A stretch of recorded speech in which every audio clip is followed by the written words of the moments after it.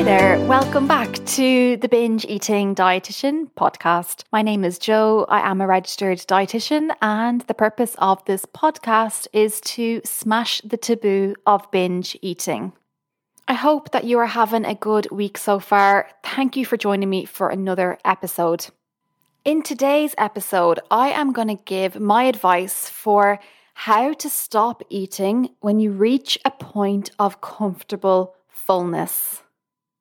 Because you struggle with binge eating, I know that you find it really difficult to stop eating at a point of comfortable fullness. Fullness in general is a very complex area. It's layered, it's nuanced, and for the most part, it's not well understood.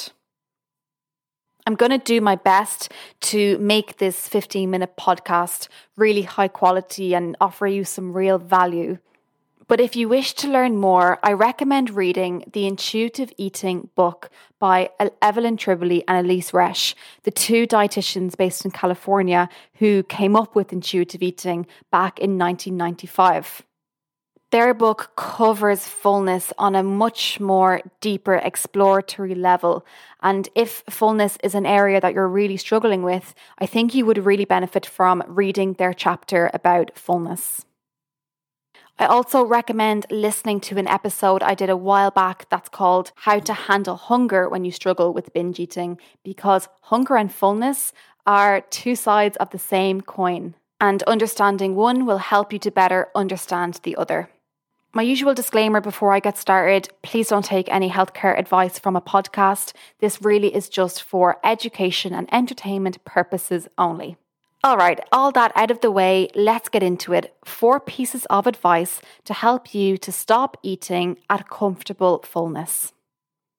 The first thing that I'd like you to do is to accept that after months or years of binging, it is going to be challenging to only eat to a point of comfortable fullness. It's not going to happen straight away.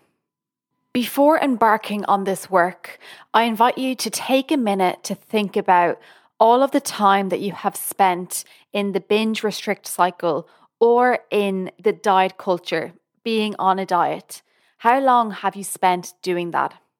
If it's a year, 5 years, 10 years, 20 years, there is no judgment here. It doesn't mean that you won't get to a place where you are free from diets and you are able to feel your fullness naturally.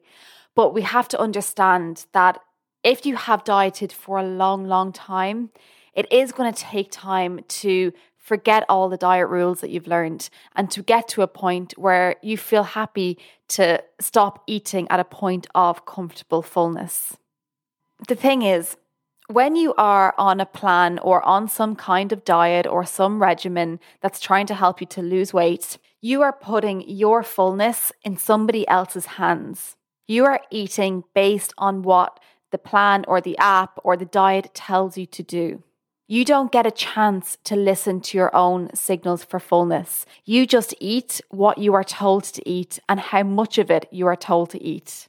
And if you are on a diet, there is obviously some element of restriction there because you're eating in a calorie deficit, right, to bring about weight loss. So if you are restricted, if you're in a calorie deficit, you are automatically going to be hungrier.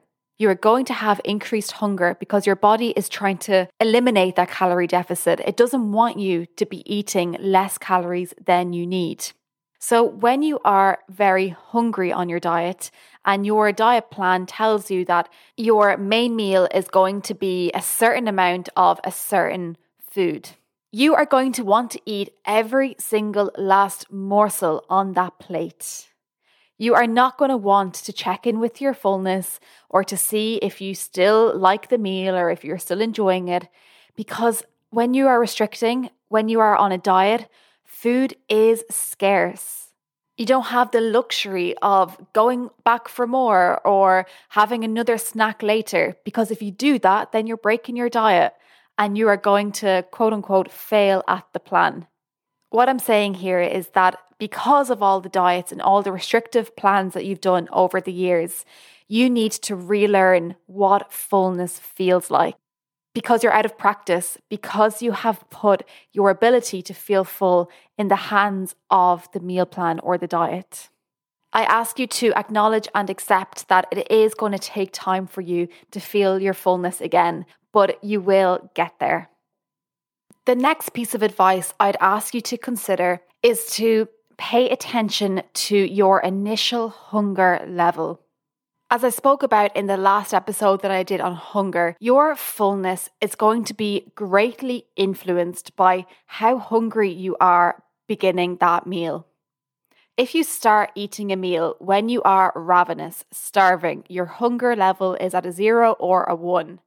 You are likely to eat in a more uncivilized way, eating a large volume of food in a very short period of time with a real strong sense of urgency, feeling like you could eat somebody's head if you don't eat soon.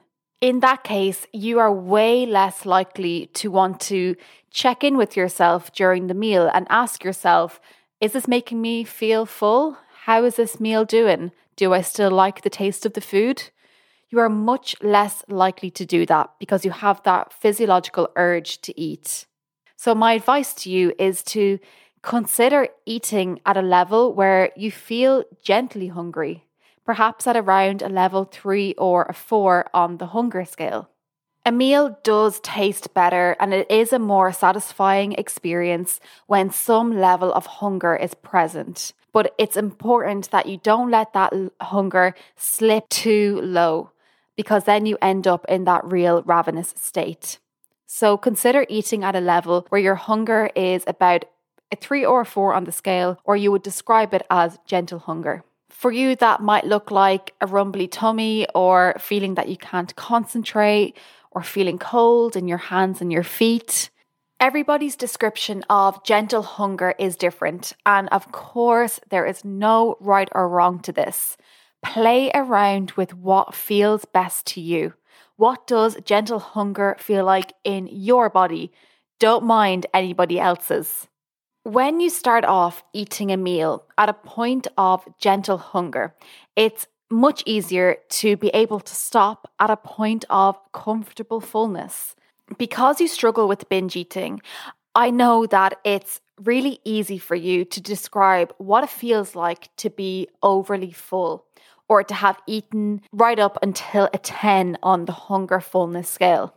You probably use words like, I feel stuffed, I feel like I'm about to explode. But here is the tricky, more nuanced part. What does comfortable fullness feel like to you? What does it feel like when you are at about a 7 or an 8 on the hunger fullness scale? So not quite stuffed, about to explode level, but at a more comfortable fullness, the region that we are trying to achieve with this exercise. Again, it's different for everybody, but just to give you some ideas, you may notice that the food doesn't really interest you anymore, that it doesn't have the same allure, the same desire that it did at the beginning of the meal. You may feel your mood starting to shift. When you are hungry, there's this underlying level of anxiety. It's like there's an itch that needs to be scratched. You feel uneasy, and that's normal. That exists, so we feel encouraged and feel energized enough to go out and seek food. But when food arrives and you've eaten a meal, your mood starts to change and you tend to feel a bit more content, relaxed, and at ease. We're shifting from the flight or fight mode, which exists in hunger, into the rest and digest mode, which exists after a meal, so with a level of fullness. This is one of the reasons why we binge eat, right? We do it so that we get that nice effect of feeling pleasantly calmed and relaxed and feeling like we don't have that itch to scratch anymore. I understand if you have never even thought about what fullness feels like to you and what is the difference between comfortable fullness and that about to explode fullness that you feel when you are a level 10 on the scale. So if you do nothing else after this podcast episode, just notice the different sensations in your body as you are eating a meal or as the meal is about to finish. The third bit of advice that I have for you is to be aware of and, if you can, completely forget air foods. and they are sometimes called filler foods. They are basically foods that, although they might make you feel physically full, they are low in calories and therefore only give your body this perception of fullness, like a phantom fullness. They don't keep you full, keep that fullness sustained, and they definitely don't keep you satisfied. Air foods or filler foods are sometimes called free foods in certain diet plans. They're foods that are encouraged when you're on a diet because they give you that bulk. They do make you feel physically full. But as you and I both know, that level of fullness that you get from air foods, it doesn't make you feel full for long enough. And that's why when you finish your meal, you still always have food on your brain. You're still not fully satisfied with the eating experience. So you might go back for more filler foods and still try to push away this hunger, push away this desire for food by eating things like low fat, low sugar yogurts or rice cakes or vegetable sticks. You might try to push away hunger with black coffee or a diet fizzy drink. But the thing is, our bodies, they're like spoiled children. It's like a spoiled child. And if you don't give your body a proper, nutritious meal with all of the calories that it needs, it is not going to let you get away with it. It's going to keep at you until you give your body the calories that it needs. Your body is so clever. It knows that you did try to fill it up with bulk, but without any calories in it. Bulk isn't going to sustain your energy. It's not going to sustain all the things that you have to do during the day. You need calories. That's the one thing that your body needs the most. Tell me this and answer it honestly. Do you feel more full and more satisfied when you've had a dry salad with some chopped chicken and a glass of water? Or do you feel more full and more satisfied when you've had a Caesar salad with chicken and croutons and Parmesan cheese and a couple of slices of garlic bread on the side? Which one is going to keep you fuller for longer? Which one is going to help to take food off your brain? Some of these filler foods or air foods include things like vegetables and certain fruits like berries. And let's be honest, there is nothing wrong with those foods. And I encourage that they are included in your day somehow, but not as the sole focus of a meal. Vegetables don't give your body the calories that it needs. Please don't try and trick your body out of calories by stuffing it with air foods.